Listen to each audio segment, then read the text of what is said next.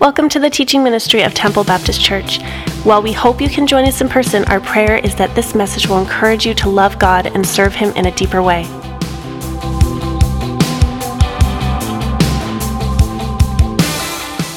Well, good morning, everyone. It's great to see you. Certainly happy Easter, everyone. This really is an amazing day. This day that we celebrate really was a game changer. Everything that we ever hoped for was accomplished on this weekend. And for the one who believes that Jesus Christ is the Savior of the world, it is a pivotal point in human history, the resurrection of Jesus Christ. If you're visiting with us this morning, we just want to say welcome, welcome, welcome. So glad to have you. Thank you for sharing part of your Easter weekend with us here at Temple. You couldn't have picked a better day to join us. And if this is your first time or the first time in a long time, I just want to let you know we are a church on the move. We have a mission. We are excited about it, and that is to connect people to Jesus and to one another. We absolutely are convinced, we believe it to the core, that the most important relationship anyone can ever have is a relationship with Jesus, man, woman, boy, or girl. And we also think life is just richer when you do it with others. Like they say, better together. And for those who are joining us online this morning, we certainly want to welcome you from wherever you may be watching in the world. Thank you for tuning in this morning. Well, I am really, really excited about this new series that we're starting today called Done. Have you ever worked on a project that just goes on and on and on, and finally when you complete it, you're like, it's done! You know, maybe you're a junior high student and you have a newspaper route and you got 125 papers to deliver and it's pouring down rain and you finally deliver the 125th paper, you're soaking, wringing wet, and you go, it's done, I can go home now and get warmed up. You know, maybe you're a high school student or college student, you're writing a test, there's 100 questions, it's page 5, you get to 99, you get to 100, you slam down your pencil, you go, yeah, it's done! Maybe you're working on bathroom renovations like we have been actually in the last couple of weeks, and there's been this one part that just nags at me. Well, finally we put the one part together on Monday, and I was like, it's done. Finally. It's done. You know, sometimes I can get pretty competitive in games. You challenge me to a game of Dutch Blitz or Bunko, and I turn into a different person.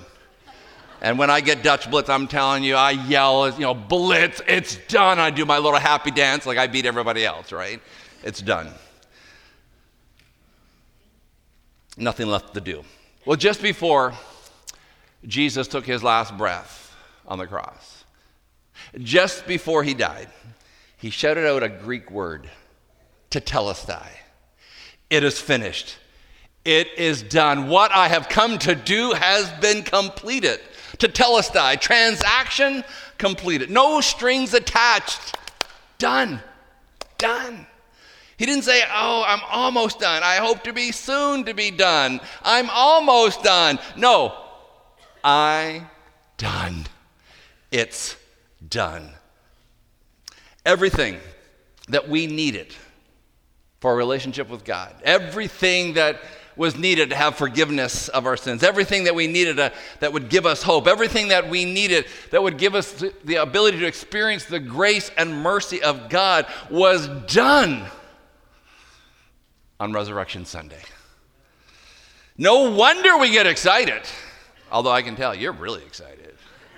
And no wonder we get excited. There's nothing left for us to do to earn God's favor. He's done it all. We no longer have to work ourselves to the bone to try to get God's attention and say, hey, look what I'm doing over here.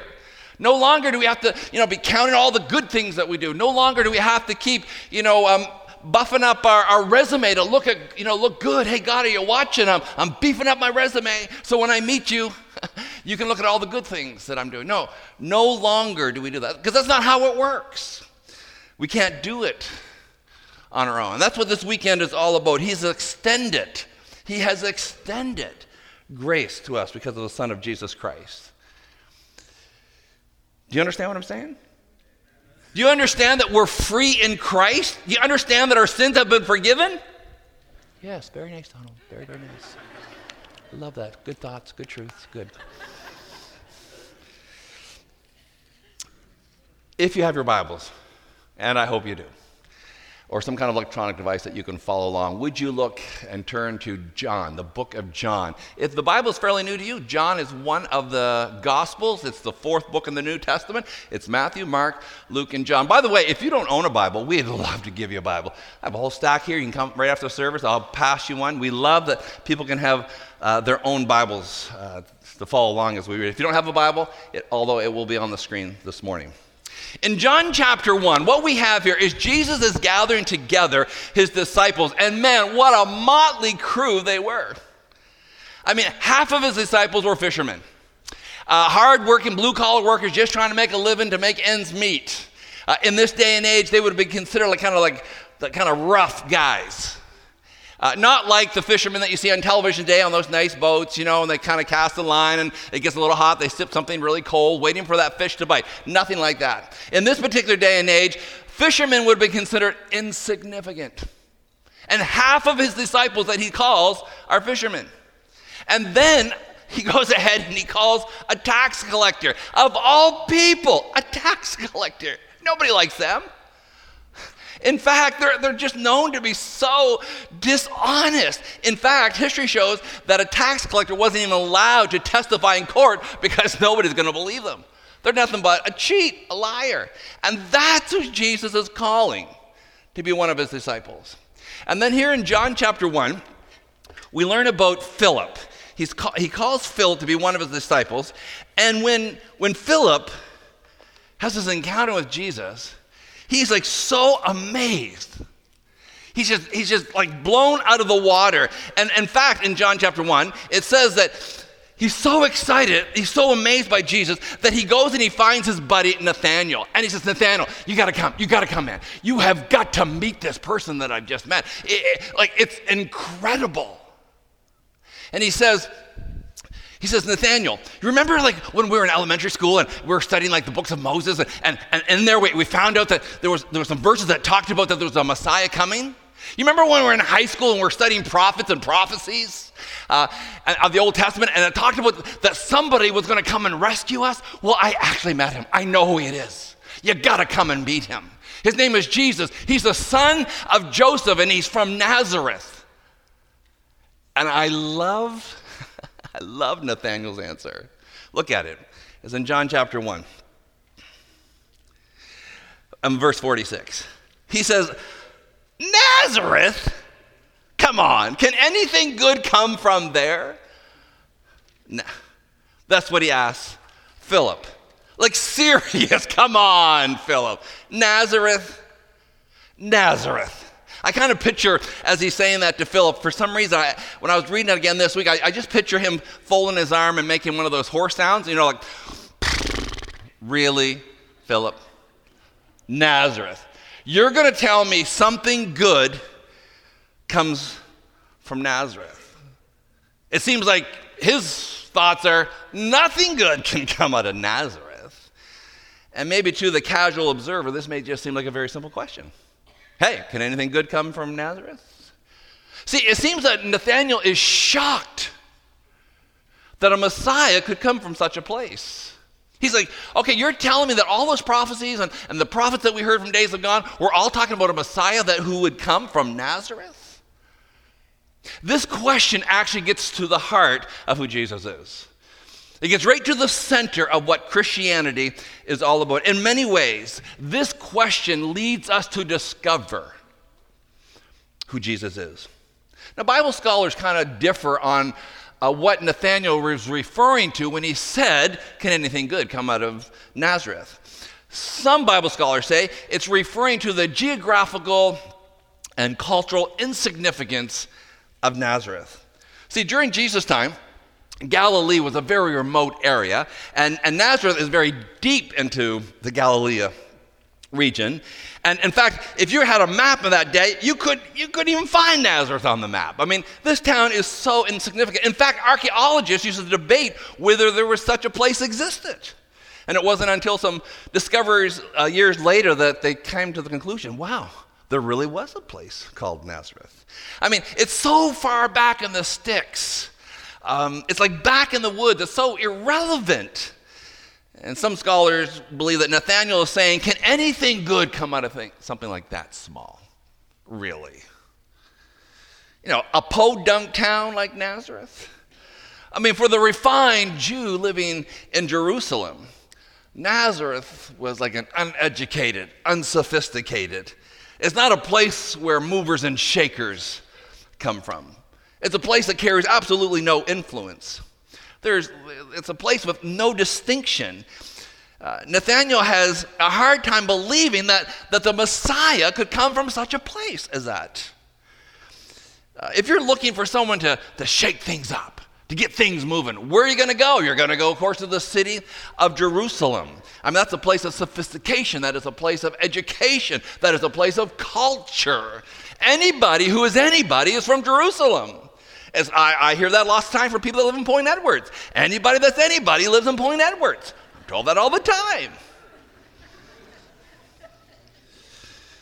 Well, other Bible scholars believe that Nathanael is making a reference to the fact that Nazareth was known to be a very sinful little town, a town filled with immorality. And so some scholars say Nathanael is making a reference. Can anything good come from a town like Nazareth? I mean, how could the Messiah come from such a place? That town is known for its sinfulness and immoral living. I mean, there's just lots and lots and lots of sinners in that town. How could he come from such a place as Nazareth? It almost seems irreverent to think that the Messiah could come from such a place. Kind of two little interpretations here. And I think both make a very strong point. Whether it's an insignificant place or a place that is just really bad, really bad. Can anything significant come from a place of insignificance? And can anything good come from a place so bad? The one thing that this question does tell us is that Jesus shatters all the ideas of who he is and where he came from. Any notion that he was going to be, coming from Jerusalem or some prominent place is just shattered when they find out that he's from Nazareth. I mean, people are expecting a Messiah who is going to, come on a white horse, a powerful general that will overcome the Romans and put Israel back in its prominent place again. Up until this point, Jesus honestly has been disappointing people over and over again. First, he's born in a stable. Like, really? Secondly, he lets the lowlife come and see him first. It's the shepherds that come. Like, where are the political influence? People that have influence in politics. Why aren't they there? And here in this passage, he's disappointing people again because he's calling fishermen and tax collectors, people who would have been considered completely insignificant. And that's who Jesus is calling to follow him. This actually puts Nathanael over the edge. He comes from where? And when Nathanael asks the question, he says, can anything really good come from Nazareth? And Philip says, come and see. No, come and see. Check it out for yourself. Come and see what I've been talking about all along. The question that Nathanael asked, can anything good come from Nazareth? Really is the same question that we ask all the time. You may not think about that. But we ask all the time, can light come from darkness? Can redemption come from wreckage? Can anything good come out of failure?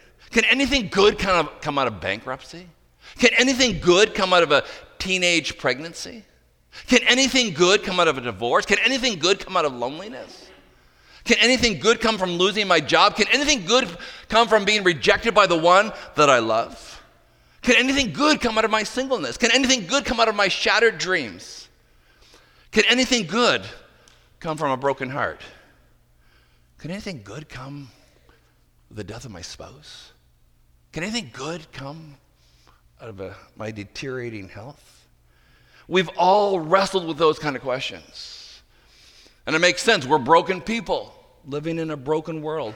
And let's be honest, life can be hard at times.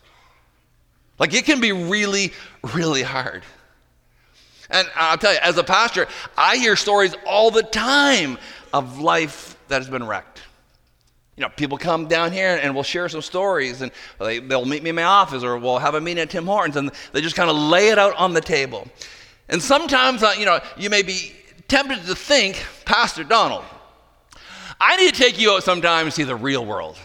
I'm like, the real world? I get a front row view of it all the time. I've had the opportunities to deal with suicides and adultery and pornography addictions and teenage pregnancies and domestic abuse and drug addictions, and have had to bury babies. Now, I've seen the real world. I've seen it up close, really close. And sometimes, you see such wreckage in someone's life, you wonder, will they ever be able to hope again? You ask that stuff. And you look at things like, will this mess ever be able to be cleaned up? Can light come from darkness? Can redemption come out of wreckage? Will things ever be made right? Sometimes it's just so hard to see the light because of the fog that's in front of us. Can anything good come out of Nazareth? Do you ever feel like that? Ever ask that question to yourself? Can anything good come out of this mess? Can anything good come out of Nazareth? I don't know if you heard about when John Brown wasn't feeling well. He called the doctor on Monday. He'd been sick all weekend. He called the doctor Monday morning. He said, "Doctor, I'm not feeling that well. I just wondered, can I get an appointment with you?" And of course, the appointment was at 11 o'clock Monday morning. He went in, and the doctor took some tests. He explained some of his symptoms that he had, and the doctor said, "Listen, I'll run some tests, and I'll call you on Friday with the results." And so John goes back home. It's Monday, it's Tuesday, it's Wednesday. He's waiting. It's Thursday, it's Friday. He waits by the phone, and sure enough, the phone rings, and the doctor calls, and John says, "Okay, doctor, what's the story?" The doctor says, "You know what, I have some bad news, and I have some really bad news." He says, "What? How's that going to help me?" The doctor says, "What do you want to hear first?" He says, I don't know. I don't know. Just tell me the bad news. Maybe that will soften the blow for the really bad news." He says, "Well, the bad news is you only have 24 hours to live." "What? How can it be any worse than that?" "I was supposed to call you yesterday."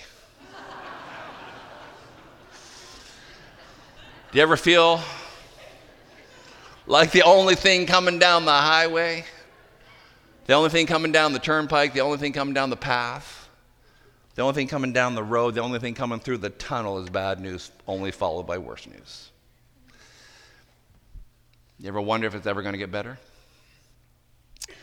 Some of you here this morning, you've been married and you're still struggling with the things that you struggled with the first year, the 5th year, the 10th year, your 25th year, and you're wondering, will it ever get better?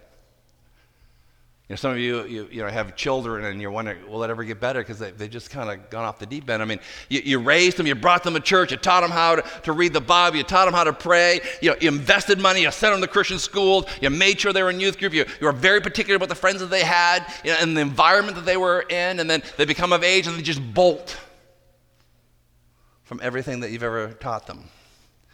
And you're like, Lord, what's that all about? What about that verse that says, "Train up a child in the way he should go, and he will not depart from it"? Hey, what about that, Lord? Where are you? Where are you? Why won't you come and help me? Lord, how long must this go on? The Puritans used to call it the dark night of the soul. Desperate. Can anything good come out of Nazareth? Philip says, "Come and see. Come and see for yourself." And Nathanael goes and he sees Jesus, and Jesus blows his mind. He blows his mind. In fact, let's just read it there. Verse 47, it says, "When Jesus saw Nathanael approaching, he said to him, 'Here's a true Israelite in whom there is nothing false.' And Nathanael said, 'Well, how do you know me?' he asked. Jesus answered, 'I saw you while you were still under the fig tree before Philip called you.' Then Nathanael declared, 'Rabbi, you're the Son of God. You're the King of Israel.' Jesus says, 'You believe because I told you I saw you under a fig tree? You shall see greater things than that.'" Like Nathanael's blown out of the water by what he discovers in Jesus. I want sometimes a piece of that action. Like, I want to see the greater things that God's doing. But here's the reality. I don't often see those greater things. I just want to be able to see the normal things. And sometimes I'm like, God, where are you? Sometimes it almost feels like, God has abandoned us. He's just dropped off the face of the earth. Can anything good come out of Nazareth? Now, what's interesting is that when we get depressed or we feel like we're in despair, you know what we often do? We often turn inward to find hope. We often look inward to find solutions. That's just our natural default mode. That's what we just naturally do. We start looking inward. We're always looking for an answer from inside. When things start going south and you realize something is broken, you just want to fix it. That's what we want to do. We try to fix people and we try to fix circumstances. We try to manipulate certain situations to get it back on track again. And it seems like that every time we look internally for some hope and help, it collapses under the pressure. You have a struggling marriage, you say, I'm going to fix my wife. I'm going to fix my husband. You got a child that seems to be off the rail. I'm going to fix my son. I'm going to fix my daughter. How's that going? I think we know how it goes. When we finally get to the point to muster up enough eternal power to do something, we find oftentimes it just gets worse. And oftentimes, our counsel is trying to give swimming lessons to a drowning man. Like paddle harder, kick faster, come on, you can do it. Bite your lip, do it. Grit your teeth, just do it. Nathanael came full of doubt. Really? Honestly? You think, something good can come out of Nazareth? Really? As far as Nathanael, the only thing that he knew about that town, it was bad, it was immoral, insignificant, it was not part of the cultural elite. Which got me thinking, isn't it interesting how hard, we work so hard to try to climb that ladder, don't we? To try to get to the top of the ladder. I know I'm guilty of it all the time. I work hard, I want to work hard, I want to be good, I want to achieve, I want to get up there to the top. Which is so interesting because Jesus does the opposite. He says, he chooses the foolish things to shame the wise. He takes the weak things to confuse the strong. So often we think if we can just get to the top of the ladder, that's where we're going to find some freedom. And then we get to the top of the ladder, and then we discover, it wasn't there. It must be on the next rung. And so we work a little bit harder to take the next step. And honestly, it becomes exhausting because we try over and over and over again. The fact is, grace runs downhill. It runs downhill. God meets us at the bottom. See, God doesn't stand at the top of the ladder and go, come on, only 1,500 steps left, come on. Hey, 1,498 left, come on. That's not what Jesus does. He's not at the top of the ladder. God's at the bottom of the ladder saying, it's finished. It's already been done. What are you doing? What are you doing up there? God came down because we couldn't go up. Christianity, by the way, is not for the strong and the good people. No. This book is not a book that guides the strong and the mighty. Christianity is for the bad and the weak. And quite honestly, that's really all there is in this world. The one thing that separates Christians from everyone else is the rescue of Christ. That's the only thing that separates us.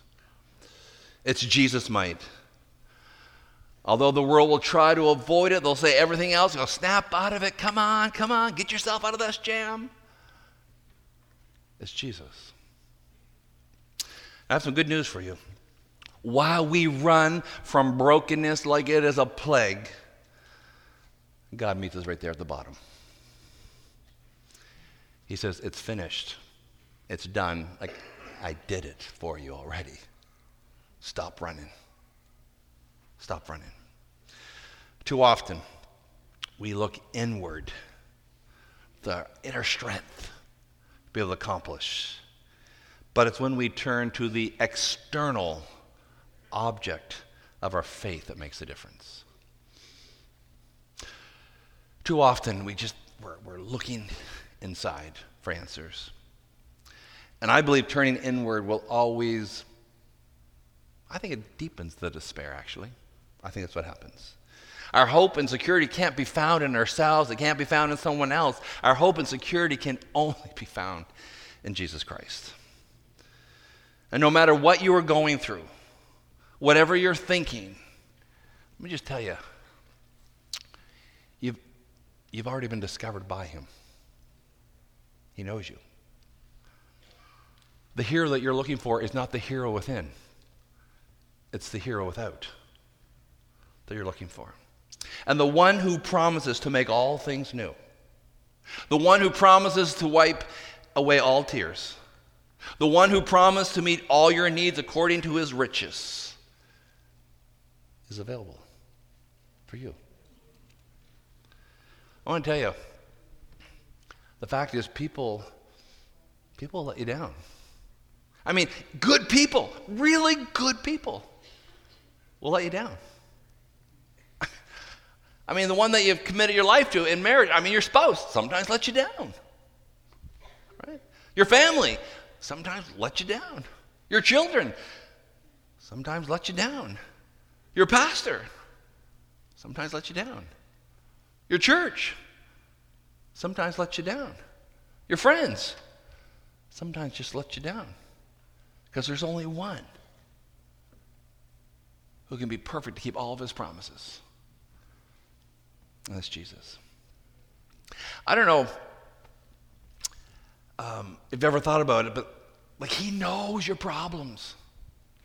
He knows your struggles. He knows that you can't rescue yourself. He knows that you're poor. He knows that you're weak. He knows all of your secrets. He knows all about those things that you hope and pray that no one ever discovers about you. He already knows that. Have you ever been in a conversation with somebody and you're talking and maybe you share a little bit of gossip that you shouldn't be talking and that person comes around the corner?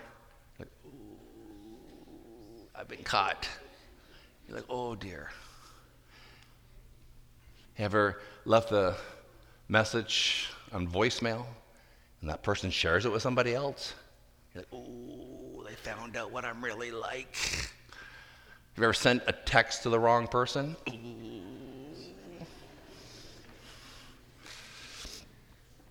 And we get horrified when people find out what we're really like. Well, God knows all that stuff. God knows all that stuff. There are no surprises with him. No surprises. God hears every conversation that we have. He reads every text that we send. He knows the dirt on us. He does. He knows that we can't rescue ourselves. He knows that we hurt people that we love. He knows everything about us. He knows all of our secrets. He knows when we're overwhelmed. He knows that when we're exhausted. He knows when we're hurting. He knows. And you know why he knows? Because he comes from there. He comes from Nazareth. I love how one pastor puts it. Our sin and our pain is God's hometown. That's where Jesus comes from. That's where he comes from. Can anything good come from Nazareth? Is there any hope? We say, come and see Jesus. Come and see for yourself. Because he comes from the same place that you and I come from. Hebrews 4, just to kind of back that up. In Hebrews 4, I love these verses that talk about Christ. In Hebrews 4, If I could actually find it. It's still in the Bible, I think. Hebrews 4. Let me read this. 4, verse 14. It says, "Therefore, since we have a great high priest who has gone through the heavens, Jesus, the Son of God, let us hold firmly to the faith that we profess. For we do not have a high priest who is unable to sympathize with our weaknesses. But we have one who has been tempted in every way, just as we have been, yet without sin. Let us then, therefore, approach the throne of grace with confidence so that we may receive mercy and find grace to help us in our time of need." That's who he is. That's Jesus. All of your mess is where Jesus comes from. And in the person of Jesus, he died for it. He took all that stuff upon himself. All of our disappointments, all of our frustrations, all of our road rage, all the things that we wished that we've said that we wish we could take back, all of our pride, all of our lust, all of our greed. He took all that stuff upon himself. He became sin for us so that we could become the righteousness of God. And when he died on that cross and when he rose again, it was done. Done. We can stop trying to prove ourselves to God. He's already done what was needed. There is grace for you. There's mercy for you. No matter how many times I've said that, there's always people who will come up to me, "But you actually don't know my story, because my story is bad. You think Nazareth was a bad town? No. I come from the bad town." And they say, I don't think God could look beyond that. And I always say, God's grace is greater than your sin. He goes, but people say, but my sin reaches really far. I go, yeah, I know. But isn't it great that his grace reaches farther? No matter how far our sin reaches, and it does reach far, we know that. God's grace always seems to just to go a little bit farther. That's the grace of God. Listen, he knows all the junk in your life. He's already aware of all that stuff. And he still offers grace to you. Isn't that amazing? Like, he knows the dirt. He knows everything about you. And he says, I still want to give you some grace. I still want to extend it to you. That's the kind of God that died on a cross and rose 3 days later. Can anything good come out of this mess that I find myself in? Can anything good come out of Nazareth? Yes. Yes. Something good can. It's Jesus. It's Jesus. And I simply just want to close with this. Like, do you know him? Not, do you know lots of things about him? I mean, do you know him? Do you know him in such a way that you have experienced what it is to receive the grace of God? Do you know him in such a way where it's a game changer for you? Do you know him in such a way you finally realize he's done it all for me already? It's been done. I don't have to keep at it, keep working, keep trying to prove myself to God. No, he's done it. Do you know him in that way? If you don't, this could be a day that could be a defining moment for you, where you would just give your life to Jesus on Resurrection Sunday. Let's pray. Our Father, this morning, we thank you for what really is the most incredible day. It's the most incredible day. I mean, it was incredible that Jesus would actually go to the cross for us, that he would actually take upon the sins of the world. That was amazing. And then they buried him. And if he had just stayed in that grave, we would still be hopeless. So God, we are so thankful because of the resurrection of Christ. The fact that Jesus conquered death gives us hope. And so this morning, Father, we our prayer is that for anyone that would be here this morning who doesn't know Jesus in a way where that you're their personal Savior, God, we would pray that today they would surrender their life to you. We pray in Jesus' name, amen.